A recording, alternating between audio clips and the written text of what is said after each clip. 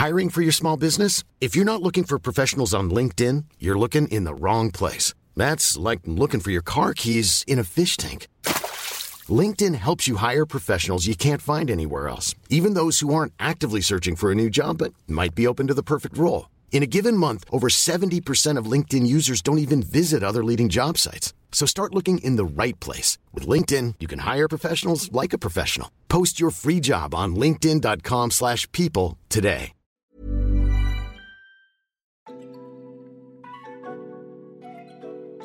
Hi everyone, Patience here. You are about to listen to part 2 of our conversation with Debbie Owusu-Akyeeah on Canadian news and Black issues. If you haven't listened to part 1 though, strongly recommend that you go back, listen to our conversation around Canadian politics and the Canadian economy, and then come back here to catch up on all things Black news, news that is, or issues that are impacting the 2S LGBTQ+ community, and of course, news from the world. I also want to take this opportunity to thank you for listening every single week, and I want to wish you a happy Pride. All right, let's get into it.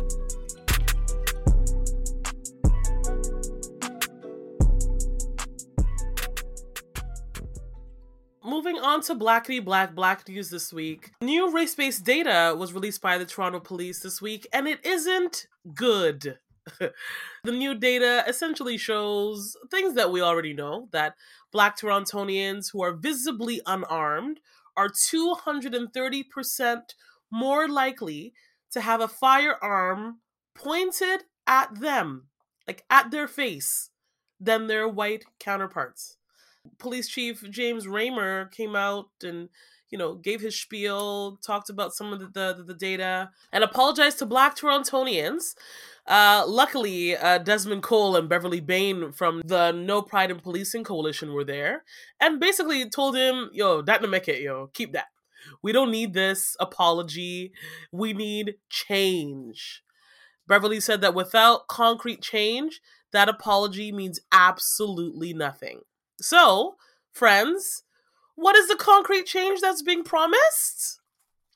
Let me give you a list of the reforms that were announced. And before I tell you the list of reforms, I want to let you know that Toronto Mayor John Tory said he was confident, absolutely confident, that these reforms would reduce systemic discrimination by police in the city.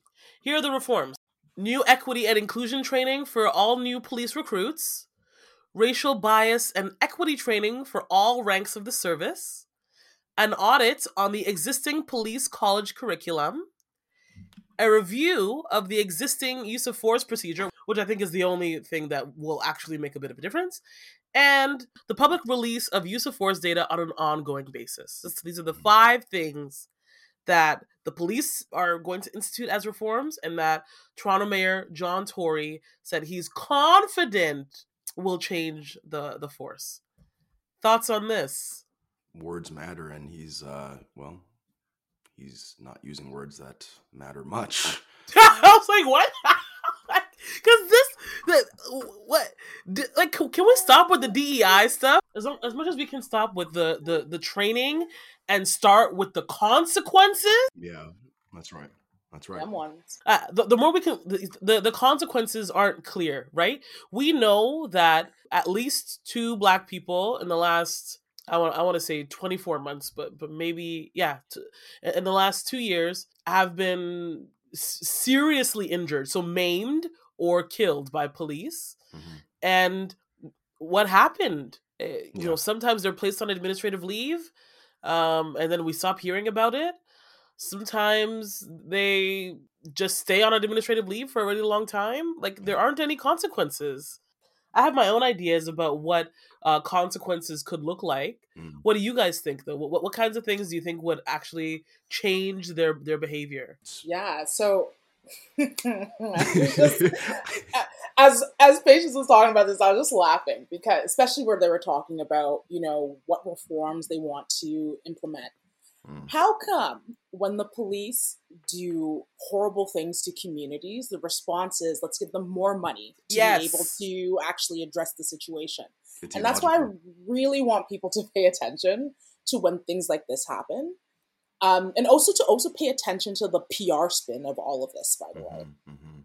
If you look, and I follow a lot of mainstream media just to see how media is talking about things, because we know that it is a huge institution that like reflects culture and shapes it at the same time.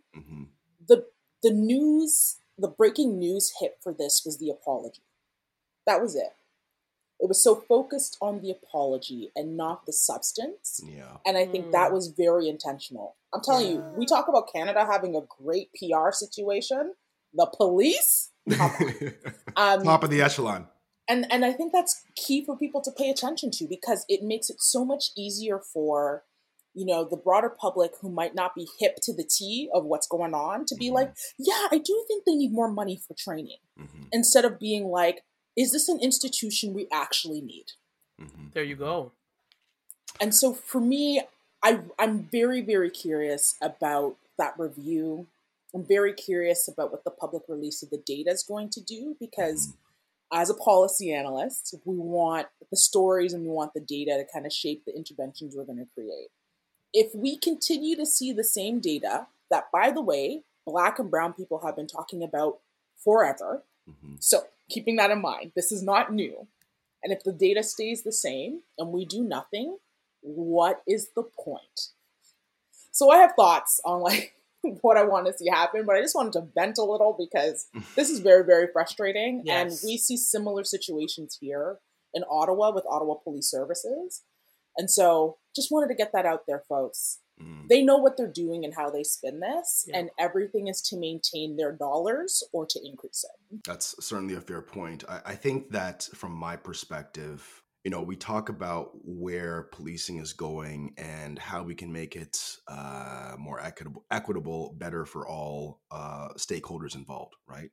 And then Patience, you talked about, you know, what should the consequences be? How can we transform our police services? From my perspective, the answers are pretty straightforward. We need to give a little less power to police associations that are protecting bad behavior. That part. Period. Right? That's huge. We need to stop basically rewarding the police who do engage in violent and racist and otherwise destructive behavior. We need to stop rewarding them with paid leave. We also need to stop allowing them that if they get involved with a violent altercation with the public, they don't have the right to withhold information from the SIU that could incriminate them. We need to ensure. I mean, I could literally go on, but the answers are clear. Yes. The answers are clear, and that's what needs to be kind of highlighted.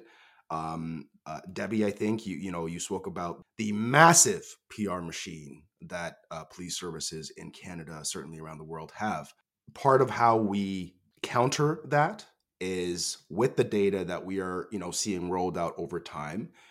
Correct me if I'm wrong. I think the revelations of this kind of data kind of started with the Ontario Human Rights Commission's report back in 2018. And so we're probably going to see more and more like this. And as more and more data comes out like this, we have to make sure it's disseminated. That's the main thing as well.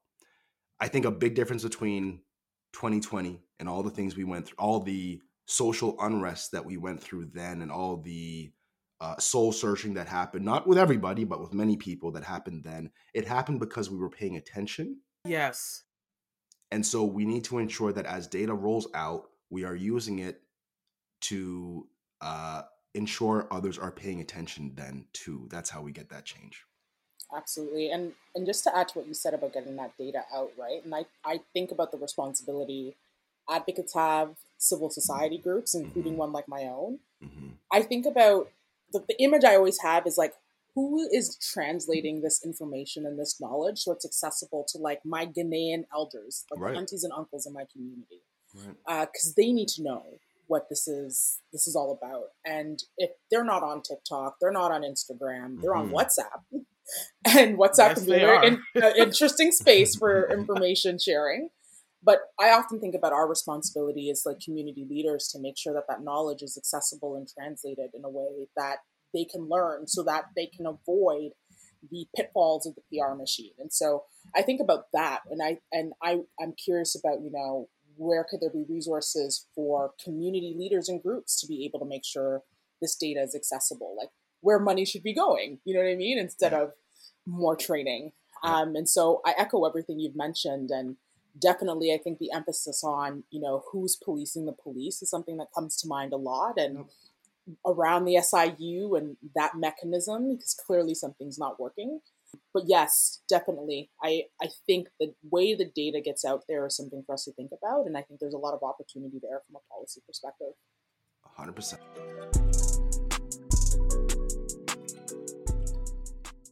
So Debbie, our guest for this week, brought a couple of news stories. So the first one we want to talk about is transgender youth 5 times more likely to attempt suicide, according to a recent study. Debbie, do you want to fill us in on what's going on? Yes, absolutely. And so I felt that this was a nice article to contextualize because it is of a Canadian context. For many groups in Canada, we often have to deal with a knowledge gap where the United States has the data and we try to parse through it to say that it applies to us. And so this was really important to share because it shows the Canadian context where we don't have to go using kind of American information, but essentially what it's saying. And a colleague of mine, Faye Johnstone, played a role in this report. They surveyed 6,800 adolescents ages 15 to 17 across Canada. Wow. And what they found was that those youth who specifically identified as transgender experienced thoughts of or attempts of suicide that were 7.6 times more than their cisgender counterparts. And I think that this tells the story, or it gives the data again, to kind of showcase what our communities have been saying all the time, especially transgender folks. A lot of people see queer representation in the media now, especially on places like Netflix. We have gay marriage. We're seeing some historical funding go to LGBTQ organizations. And so there's this sentiment that, the queers are all right. And I remember writing about this during the last election, actually used that exact phrase. But that's not the case. Yeah. If we don't look at our communities from a nuanced lens and recognize that although there's strength in using the acronym to showcase a group of people, when you really break things down, not everyone in our community is doing all right. And it goes back to a number of things. But for transgender folks in particular, for cisgender and heterosexual, the broad community, they're somewhat, they can get their heads across on gay stuff. They're like, yeah, gay people, we get it. You're there. Cool. But we're still dealing with this gap between what is a rise in trans representation in media, because we're definitely seeing that, but also the ignorance behind their experiences. And there are people who exploit that gap. And they exploit it very, very well. That continues to make transgender youth and transgender adults still vulnerable to very specific type of violence in our communities. And that violence even exists within us LGBTQ spaces.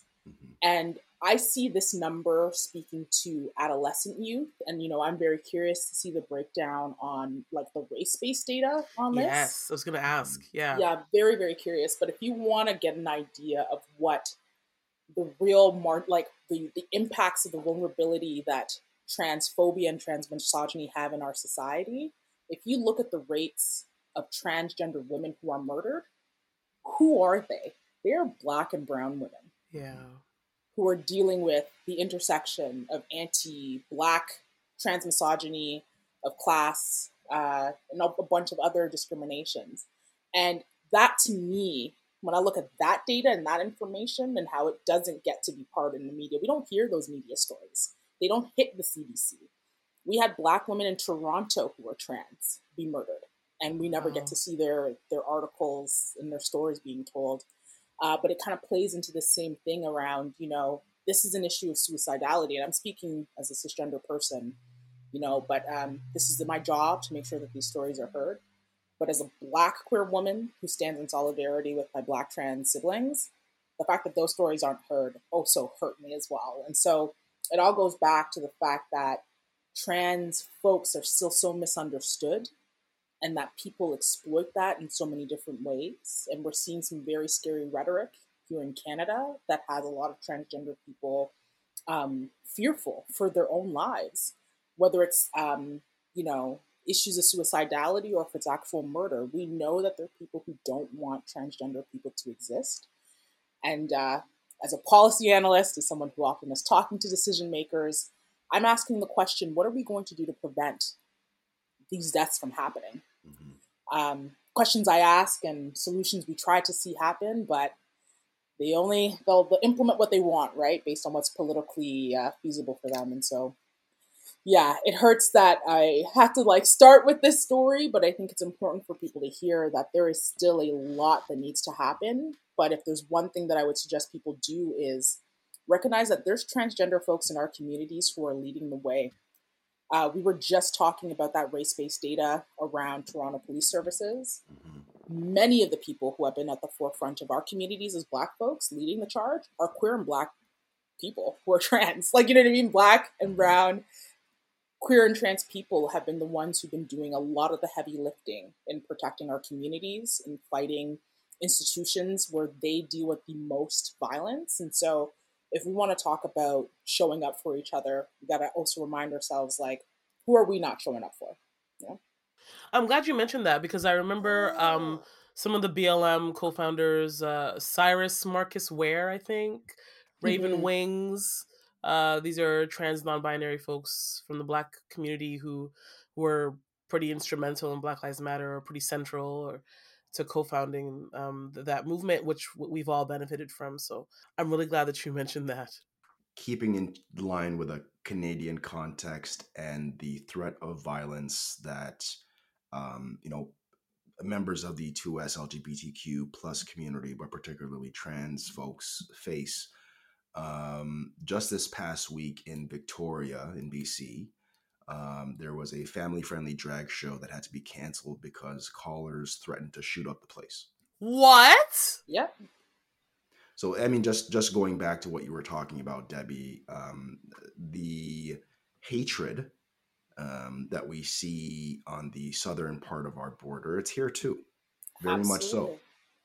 Very Absolutely. much so. And, a couple summers ago, this would have been pre-pandemic, so summer 2019, there was a drag story time here in Ottawa that was interrupted by far-right agitators who were saying some of the most vile things, specifically to the parents, but while children were there. Wow. And, we had a lovely drag queen who stood up to these bigots, but it's important to note that that targeting of these type of spaces is political. Yeah. It's intentional, but we're also seeing that it's escalating. Yes, it went from let's disrupt the space to we're going to threaten to shoot up the place. What's next, right? And so I'm often the person talking about this with the Canadian public who are like, oh, it's the States. Canada's not like that, because we love to use that narrative. So annoying. No, it's here. And I think that's what this article that we shared, that Canadian context, and then the story that Curtis mentioned in BC, those need to be heard to showcase and remind Canadians to get our heads out of our asses and recognize that violence, bigotry, transphobia, homophobia, racism are very much so Canadian, like maple syrup. So we need to recognize that and ask ourselves, what are we doing to be proactive on these issues instead of just pointing to the States to say, look how much better we are. Well, and yeah, absolutely. So, sorry, I don't disagree with anything that you said, but sometimes Curtis and I, when we're talking about Ontario politics, we have to remember how recent Ontario's attack on Kathleen Wynne was, for having the progressive mind to know that gender was changing and introducing some of that into the Ontario curriculum, right? And what happened to her as a result of introducing or proposing to introduce different types of families and different types of gender identities and expression. Look at what happened to her and her party, right? They still have not recovered. No. And I think, on top of what happened to the violence that she dealt with, but then also what the Liberal Party had to deal with from what we can say was a very intentional, like, political tool to attack the comprehensive sex education curriculum. Yeah. What I find very interesting, especially as a Black person and an African, when we talk about even discussing diversity of families, if we look at our tradition, and I'm Ghanaian, I'm looking at you, Patience. Yep. I know you're Niger. Yep. We've been queering the family from time. Yeah, it's true though. My aunties are my moms. Yeah. If an auntie saw me misbehaving as a youth, she has permission to do what she needs to do to correct that behavior. In my tradition, we don't actually have a term for cousin. So you'll hear even our elders mix it up. That's your sibling, even though that's so-and-so's family. So even the idea of talking about diversity of family, which is inclusive of LGBTQ families, but of so many different makeups of what families look like. That's a good point. From a decolonial perspective, I'm like, why wouldn't we want to talk about that? When I think of what we need to do to, like, decolonize education here on these traditional lands, why wouldn't we want to talk about that? So I often like to remind people that the work to be queer and trans inclusive is also a anti-racist, decolonial project at the same time. Yes. When we look at the connections of white supremacy to far-right anti-LGBTQ sentiment.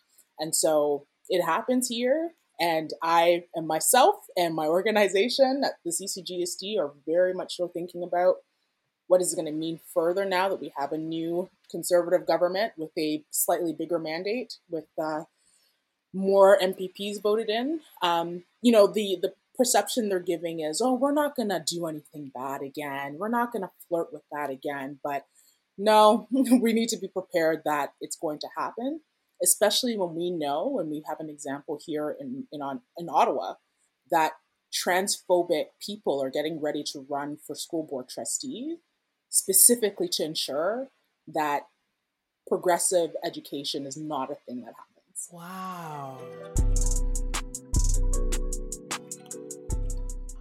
Okay, moving on to news from the world.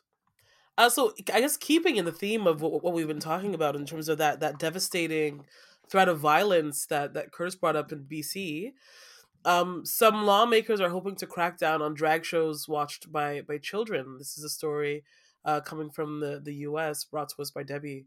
Debbie, what's going on here?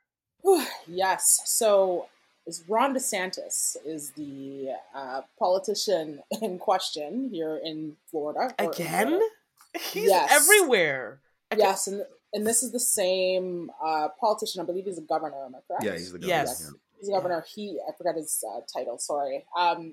He has been on this anti-LGBTQ focus for a while now. We saw the Don't Say Gay bill, right? Yes, we saw that, and I've been brought in multiple times in the media to speak to that. I actually spoke to CP24. All the aunties were like, "We saw you on TV." I was like, "I hope you weren't paying attention to what I was saying,"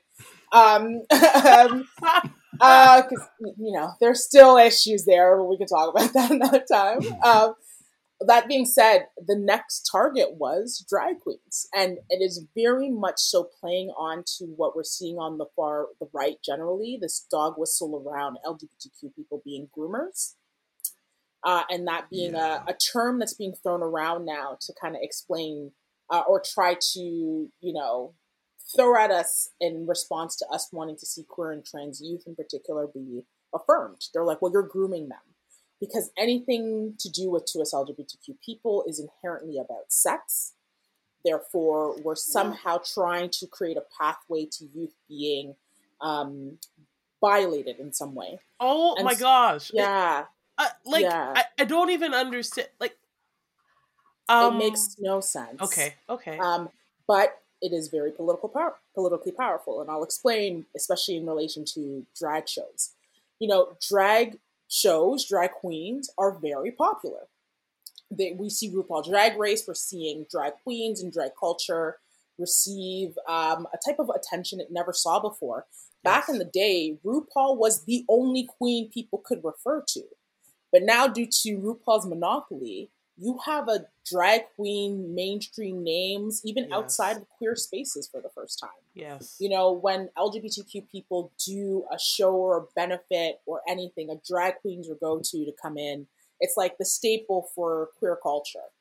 So it is very interesting that that becomes the like political target, that drag shows are inherently sexual because drag queens are wearing nothing, or even specifically, they are men dressed like women, and that is a kink, therefore. And I heard that be used before. So if we're going to talk about issues around gender diversity and transness, that's a whole other conversation.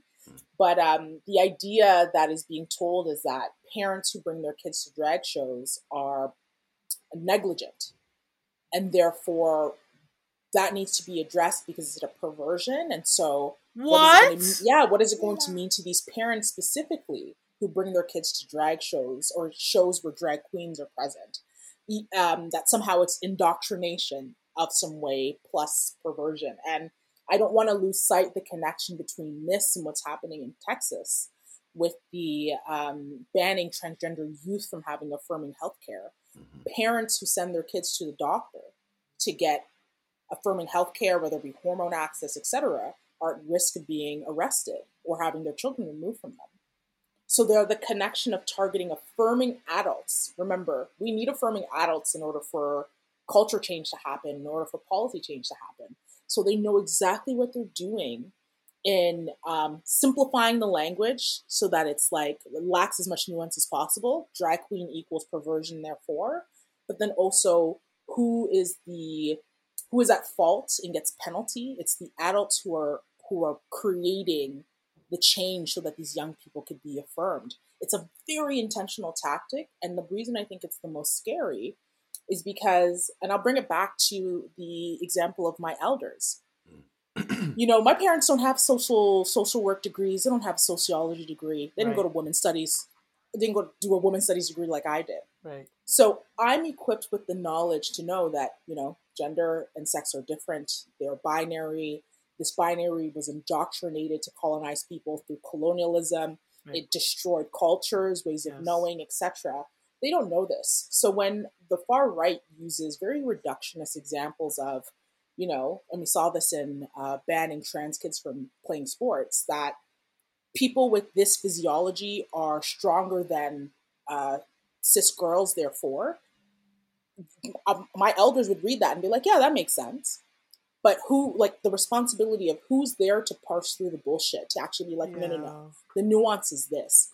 That's our responsibility. And I point to myself as someone who is a leader in this community, who works in civil society, an organization where education is a theme, both in the classroom and outside of it. So there's a lot of responsibility we have to push back on this rhetoric, to showcase that it's not only incorrect, it's discriminatory, and it's not based on fact, based on research, etc., because they know how easy it is when people are politically unaware or lack the knowledge to buy into this. And there are going to be people who buy into it. And that's why, I'll bring it back to Ontario, that's why the sex ed curriculum was a great sell to newcomer communities in Ontario. Yes. They did not include the nuance because it was in their political favor.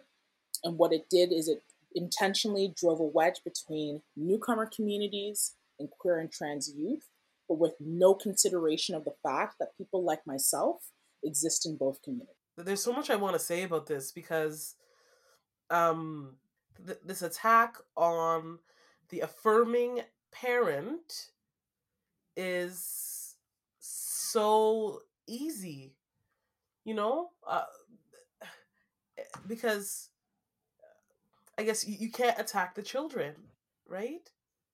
You can only blame the parent for, you know, not raising their kid properly and stuff like that. It's actually it's scary how effective that is. Very. Very, very effective way, and also telling parents how they shouldn't unlearn, that they shouldn't unlearn and they shouldn't be supportive because it could be a risk to them having access to their children. Yeah. Wow. I don't want to bring it to a different issue, but it reminds me of like like the abortion thing that's underway right now. But I guess I have a question for you. If we're talking about, you know, hormones and gender affirming surgeries and things of that nature, if it doesn't get provided by publicly available, if it isn't provided by kind of like your standard doctors because of legislation, does it get pushed underground, and does it become more Oh yeah, dangerous for people? absolutely, I figured absolutely. so. Yeah, because the intention of some of these politicians is that it's going to prevent people from accessing trans health care to begin with. Never It's the same, does. It and it never never does. does. Same No. thing with abortion, right? Yeah, yeah. So what it does, it just pushes people to be desperate, Yes. and it pushes it underground, which Yeah. means we're more likely to see some very dangerous alternatives that people are going to take, Yeah. or worst case scenario, we see people taking their own lives because they have no other options available to them. Oh my gosh. And that's not what we want, because and if I have to speak policy talk to these people, I will. A decision like this is only going to drive up the cost for other social service provisions. Mm-hmm. What are you doing to prepare for the increase in the need of social workers who are trans and queer affirming? Mm-hmm. Do you have money for that? Mental health care access? Do you also, the same things you don't want to see happen to begin with? And so sometimes I have to almost bring it down to these examples, and I hate that I have to do that. But having a trans and queer affirming society is a less expensive one and taxing one from a policy perspective. And sometimes that's what we're forced to talk about people in our communities in order for these people to get it. And that hurts the most as a queer person trying to drive policy change, is that I have to use these really reduced examples of like, hey, maybe don't do this thing. Wow. So moving on to our next story, Florida is still running amok. This time, some Tampa Bay Rays players, so some baseball players, have decided not to wear Pride-themed jerseys. So 5 Tampa Bay Rays players decided that they would not wear the Pride jerseys that were allocated for Pride Month for some of the games. And I want to draw some attention to specifically what one of the pitchers, Jason Adams, said. He said, quote, "It's just that maybe we don't want to encourage it if we believe in Jesus, who's encouraged us to live a lifestyle that..." Sorry, I'm trying not to laugh. I'm trying not to laugh. Sorry, I laughed because I'm thinking about the lifestyle he probably leads. Exactly. Okay. Exactly. You are lying, sir. Anyway, okay. It's just that, quote, "It's just that maybe we don't want to encourage it if we believe in Jesus, who's encouraged us to live a lifestyle that would abstain from that behavior, just like Jesus encourages me as a heterosexual male to abstain from sex outside the confines of marriage," end quote. What is this education level? Sorry, go on. I know, right? Sorry, sorry. I shouldn't. Oh. So I guess for me, like, can someone explain to me how promoting the safety and equality of the LGBTQ community, right, which is for me what that signal, what that symbol and the rainbow kind of represents, is celebrating, but also really it's more about the safety and equality of that group when it comes to civil rights. And what does it have to do with anything that man just said? Just say you hate gay people. Just say it. People just say it with your chest. And honestly, I think that's the part that frustrates me the most about this. And I think I remember reading something else where he was really trying to say, we respect these folks, but we don't respect your lifestyle enough to want to wear something that promotes it. And I'm just like, thank you for the backhanded like compliment that you respect us, but therefore the dog whistle around lifestyle. Whistle. It is not a lifestyle. And when people use that yes. tells me everything I need to know. Yes. And so my question to the National Baseball League is, what conversations are you having and I know we were talking about DEI, but let's talk about from like an anti-racism, anti-oppression perspective. Yeah. What conversations are you having with your players? Is that even a priority? Because I don't think it might be. No. I think profits are for this particular business, and it couldn't be more evident in what we heard from this person. Yeah. It really reminds me of when Kaepernick was taking a knee, and like people were standing beside him saying, I don't agree with, you not respecting the flag. What does this man getting on his knee, advocating or calling for attention to the safety and equality of Black people, what does that have to do with respecting the flag? I don't Exactly. understand. Well, it depends on what you think the flag stands for. Mm-hmm. Right. So just say it with your chest. Just say it with your chest.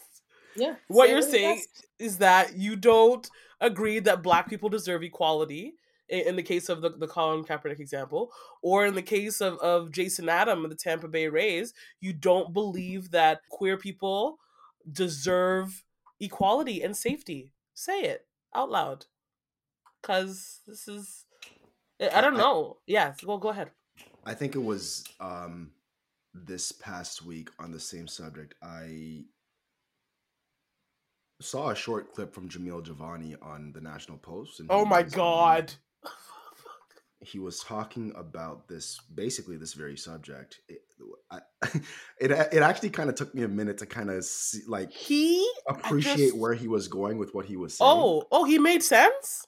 No. Okay, he didn't. Well, let's I don't know yet. So basically what he was saying is corporate brands in the West, we see what is it? I have to get this right. So basically what he was trying to say is individuals should not be forced to adhere to wear pride flags or whatever it is.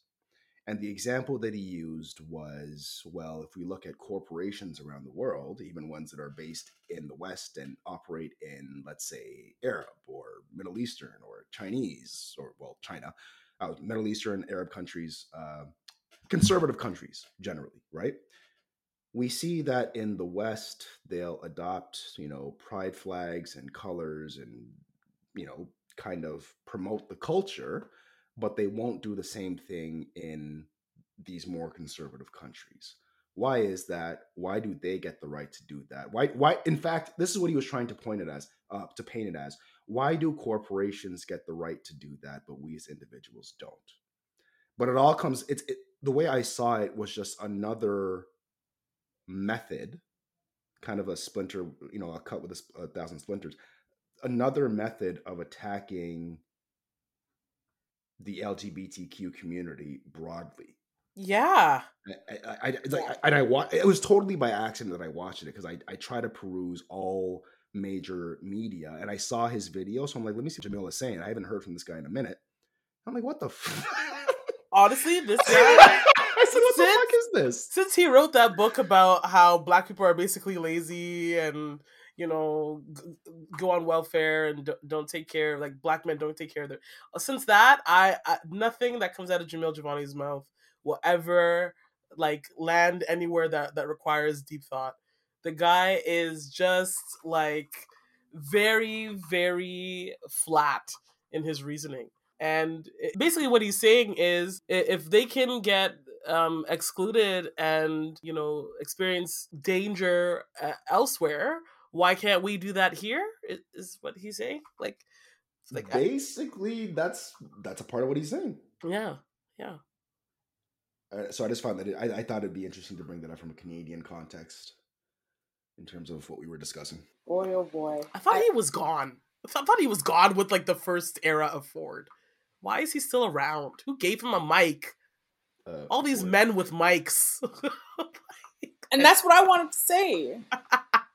If cisgender and heterosexual men could just keep it quiet on queer and trans business, unless you're contributing to our livelihoods actually being fulfilling, please shut up. Jesus.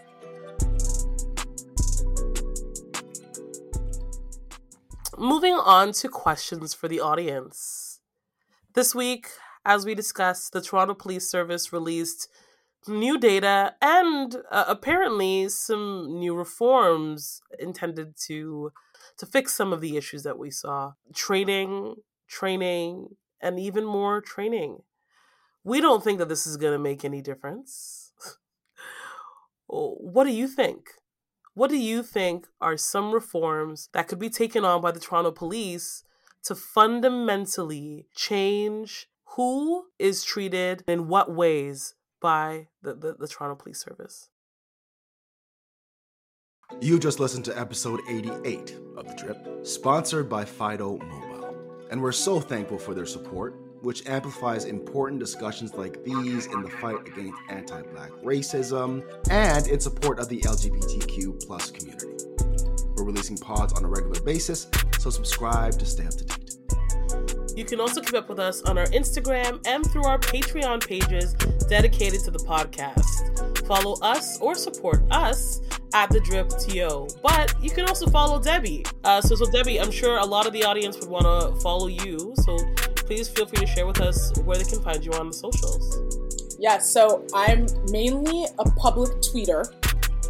My IG's private. You can also find me on LinkedIn, and I'll give you my LinkedIn. But find me on Twitter, tweeting about stuff, at D_Owusu-Akyeeah, which is OWUSU-AKYEEAH.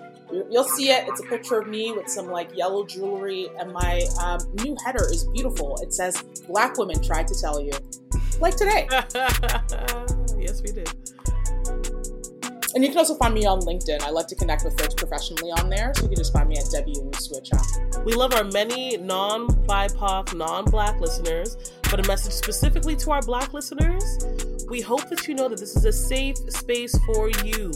So if you have any feedback or questions, feel free to slide in our DMs, and please let us know what's up. We'd also like to give a special shout out to Toronto's very own Be On Location for the sounds you're hearing now. You can find more tracks from him wherever you get your music. Special thanks to Debbie Owusu-Akyeeah for joining us today. See y'all next time.